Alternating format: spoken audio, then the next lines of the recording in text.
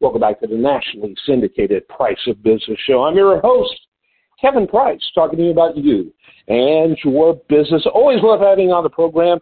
One of the audience's favorites, and certainly one of my personal favorites, is Dr. Bob Arnot, New York Times bestselling author, former chief medical editor for CBS News and for NBC News, world traveler, war correspondent, classical music composer, and I'm sure, Bob, I'm missing 5 or 6 other things in my list to describe you.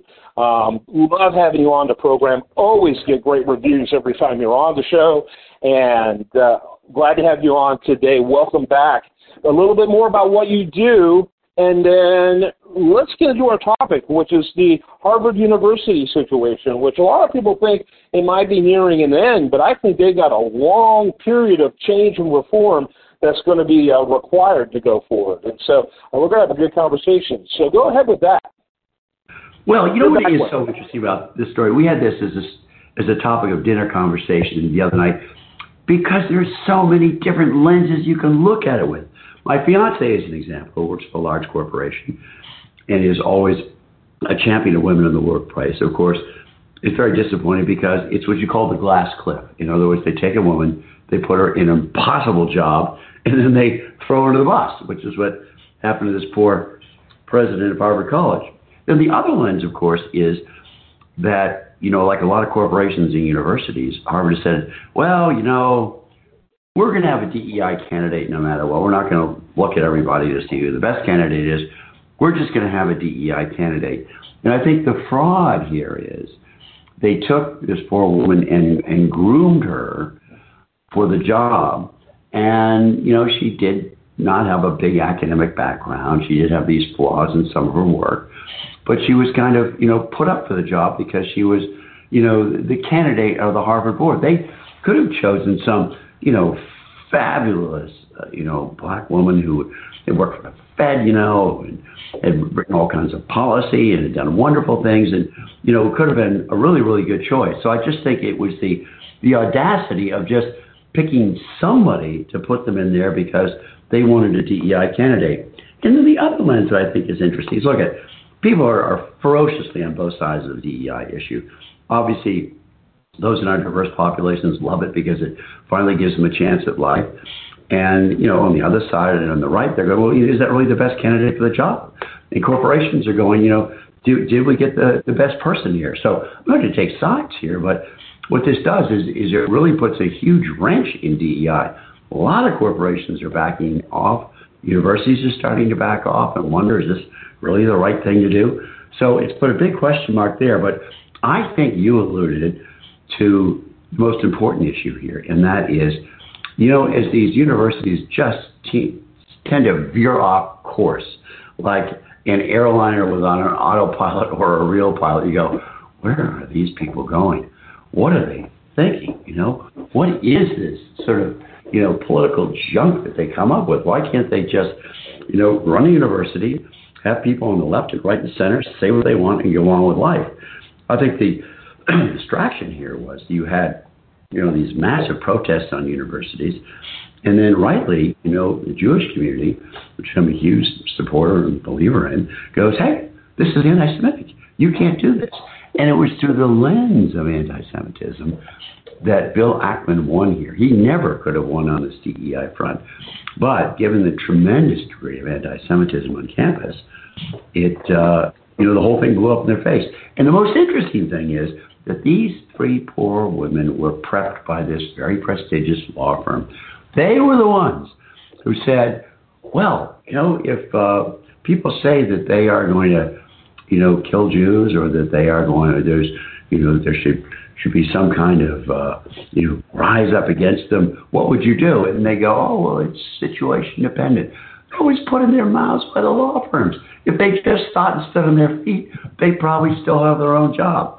So, with my 11-year-old, the reason we chose this story to talk about at dinner is there's just so many interesting, different ways of looking at, from DEI to universities going astray to how you get a job, to women in the workplace, to anti-Semitism. The whole thing is just it's wonderful from a journalist vantage point. Of course, it's a horror show if you happen to be in the middle of it. Yeah, absolutely. And, and everyone has to walk on eggshells. And one of the big problems, I think, for DEI, for woke culture, which is, identity politics is really a better way of calling it because of the fact that woke is very loaded. And I recognize that. That's a fair criticism. But one of the problems is with this is that you are a bad person if you, in the current culture, you're a bad person to second guess the obvious, kind, social justice approach. You're a bad person for providing additional scrutiny to a person or to a situation or to an event. How dare you do that? You must be racist. And as a result, I think Dr. Gay is a victim of affirmative action type thinking, to be perfectly honest. She's a victim of identity politics. She's a victim of identity politics. But it is. I mean, you're right. It is. It's pure cancel culture. Keep your mouth shut, or you're going to be canceled. But I think what's disappointing is when you take people who really are woke and are deep into DEI. It is perfectly all right for you to be an anti-Semite, anti-Catholic, right? To be ageist. There are a bunch of free-for-all topics here where you can just go at it any which way you want, and you're not going to suffer any kind of retribution. So it's a very selective diversity. And what I'm afraid of is that women in particular work so hard in the workplace, for which there is a glass ceiling, aren't being given the opportunity they should. And I also think, when you look at various diversities here, obviously African Americans who have, had such a disadvantage in terms of their education, brought up, and economics and what. I mean, I think we obviously owe them something, but, do we owe the whole world something? Yeah, maybe not. Well, Chris, I'm going to get canceled now, but nonetheless, I do think you have to. I'll blame you for it, Bob. But anyway, what's interesting about this is that neither one of us are saying Dr. Gay could not have become that candidate. We're not saying that. We're saying that being that kind of candidate wasn't even a priority for Harvard, even though historically they had that kind of scrutiny and expectations. They had become so overwhelmed with cancel culture thinking that they didn't want to even ask the most obvious questions because they were more interested in protecting themselves than they were Dr. Gay. Yeah, and it's interesting. I had a meeting with the new president of Dartmouth College, who is fabulous on this. She did not fall on her sword. She said, look, you have to be very sympathetic to Palestinians and to Israelis, both of whom are victims of Hamas and, of course, of the whole Iranian agenda out there. I think that one of the problems today is that people know so little history, so little politics, so little government, so little current affairs, they just get trapped in something. So you have all these pro-Palestinian protests.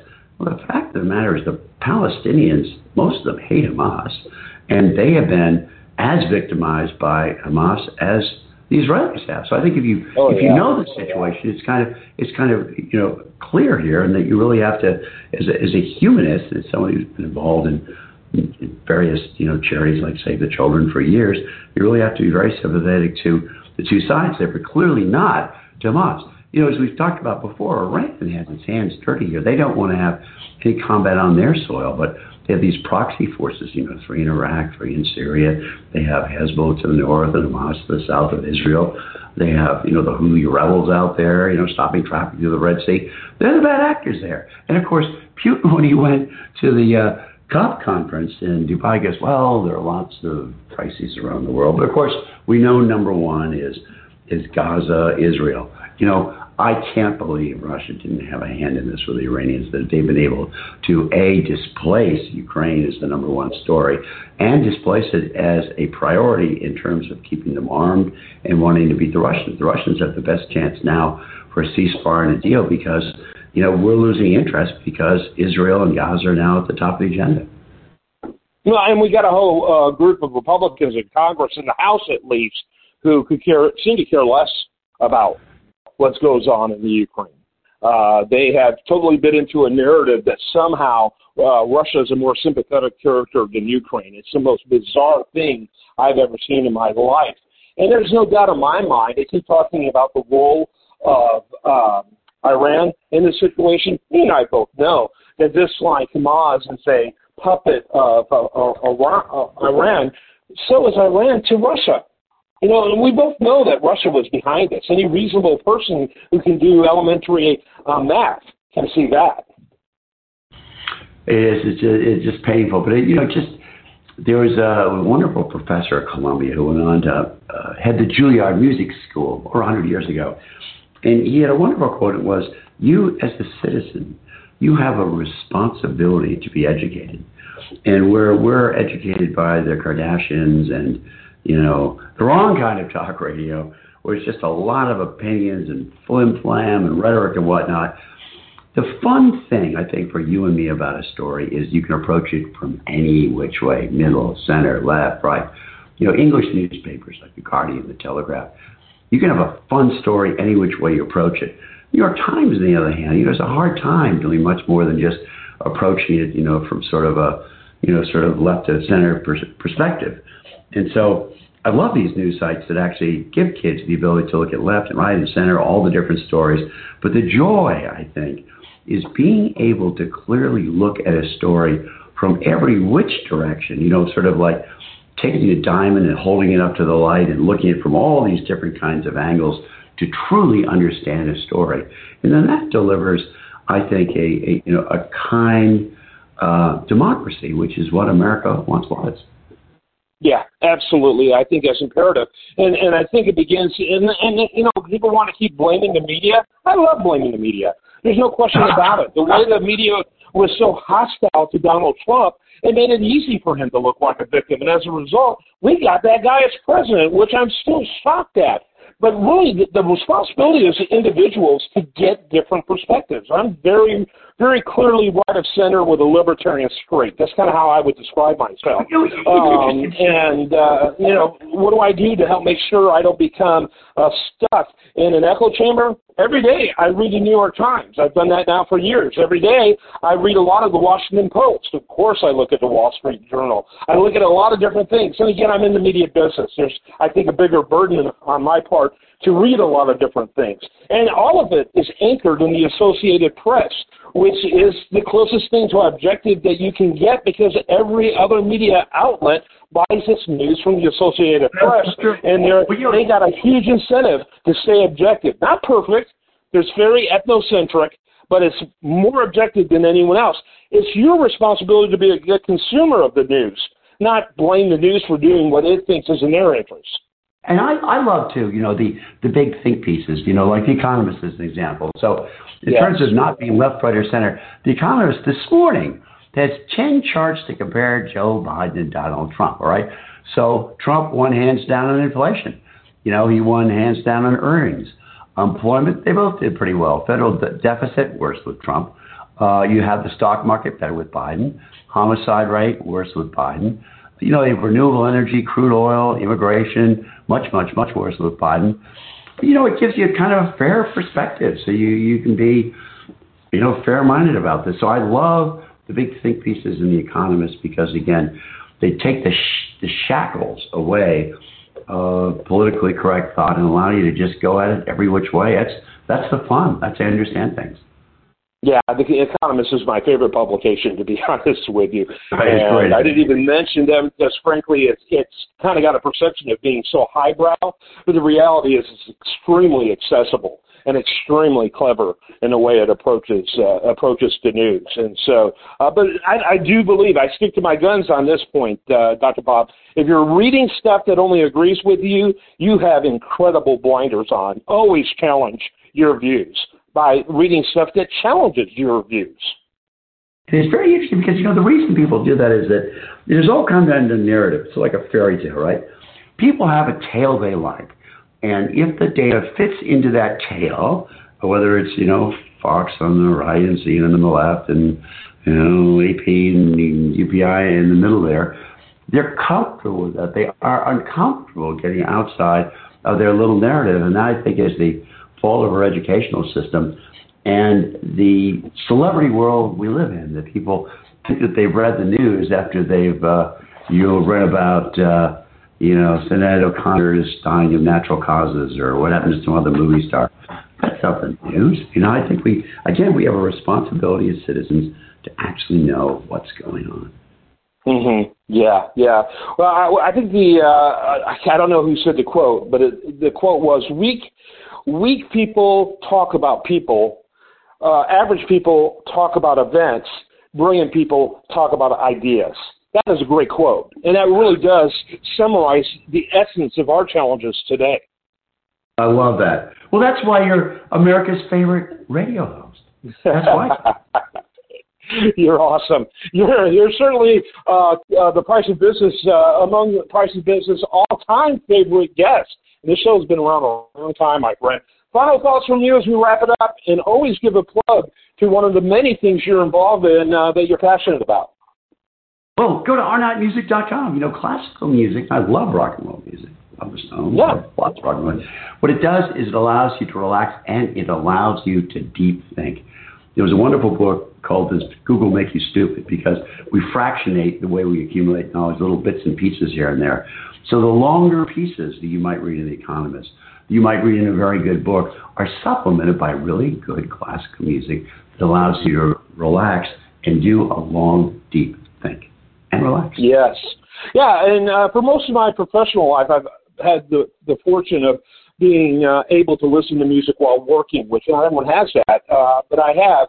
And for most of the time, I've done a lot of Simon and Garfunkel, maybe Gordon Lightfoot, and they're great. I still love them. But I have learned, when it comes to work, when I'm trying to work, there's nothing like the Romantic era of classical music. There's nothing like it for me. And it's calming, it's relaxing, it makes me focus. And remember that your friend Dr. Bob is America's greatest living 19th century romantic composer. There's no doubt about it. Give that website again for your specific music. So it's Arnot, ARNOT, music.com. And just the last late-breaking thing in the New York Post here, Bill Ackerman's war to make universities accountable has the left panicked, as they should be. Yep, they should be. Do question that source, though, New York Post. But yes, they should be. I agree. Right? Absolutely. Always question the source. What is their objective here? But yes, and I believe that's true, and I hope that's true. They need some serious changes at Harvard and really at your mom and pop state university as well. They need a lot of change. You're awesome. Thanks for being part of that change. And I appreciate you so much, Bob. And thanks for allowing me to be on the air with America's favorite radio host. Thank you so much. I'm Kevin Price. This is the nationally syndicated Price of Business. I'm now going to have to figure out how to get my head out of the studio. Thanks so much, Bob. And we'll have more for you after this.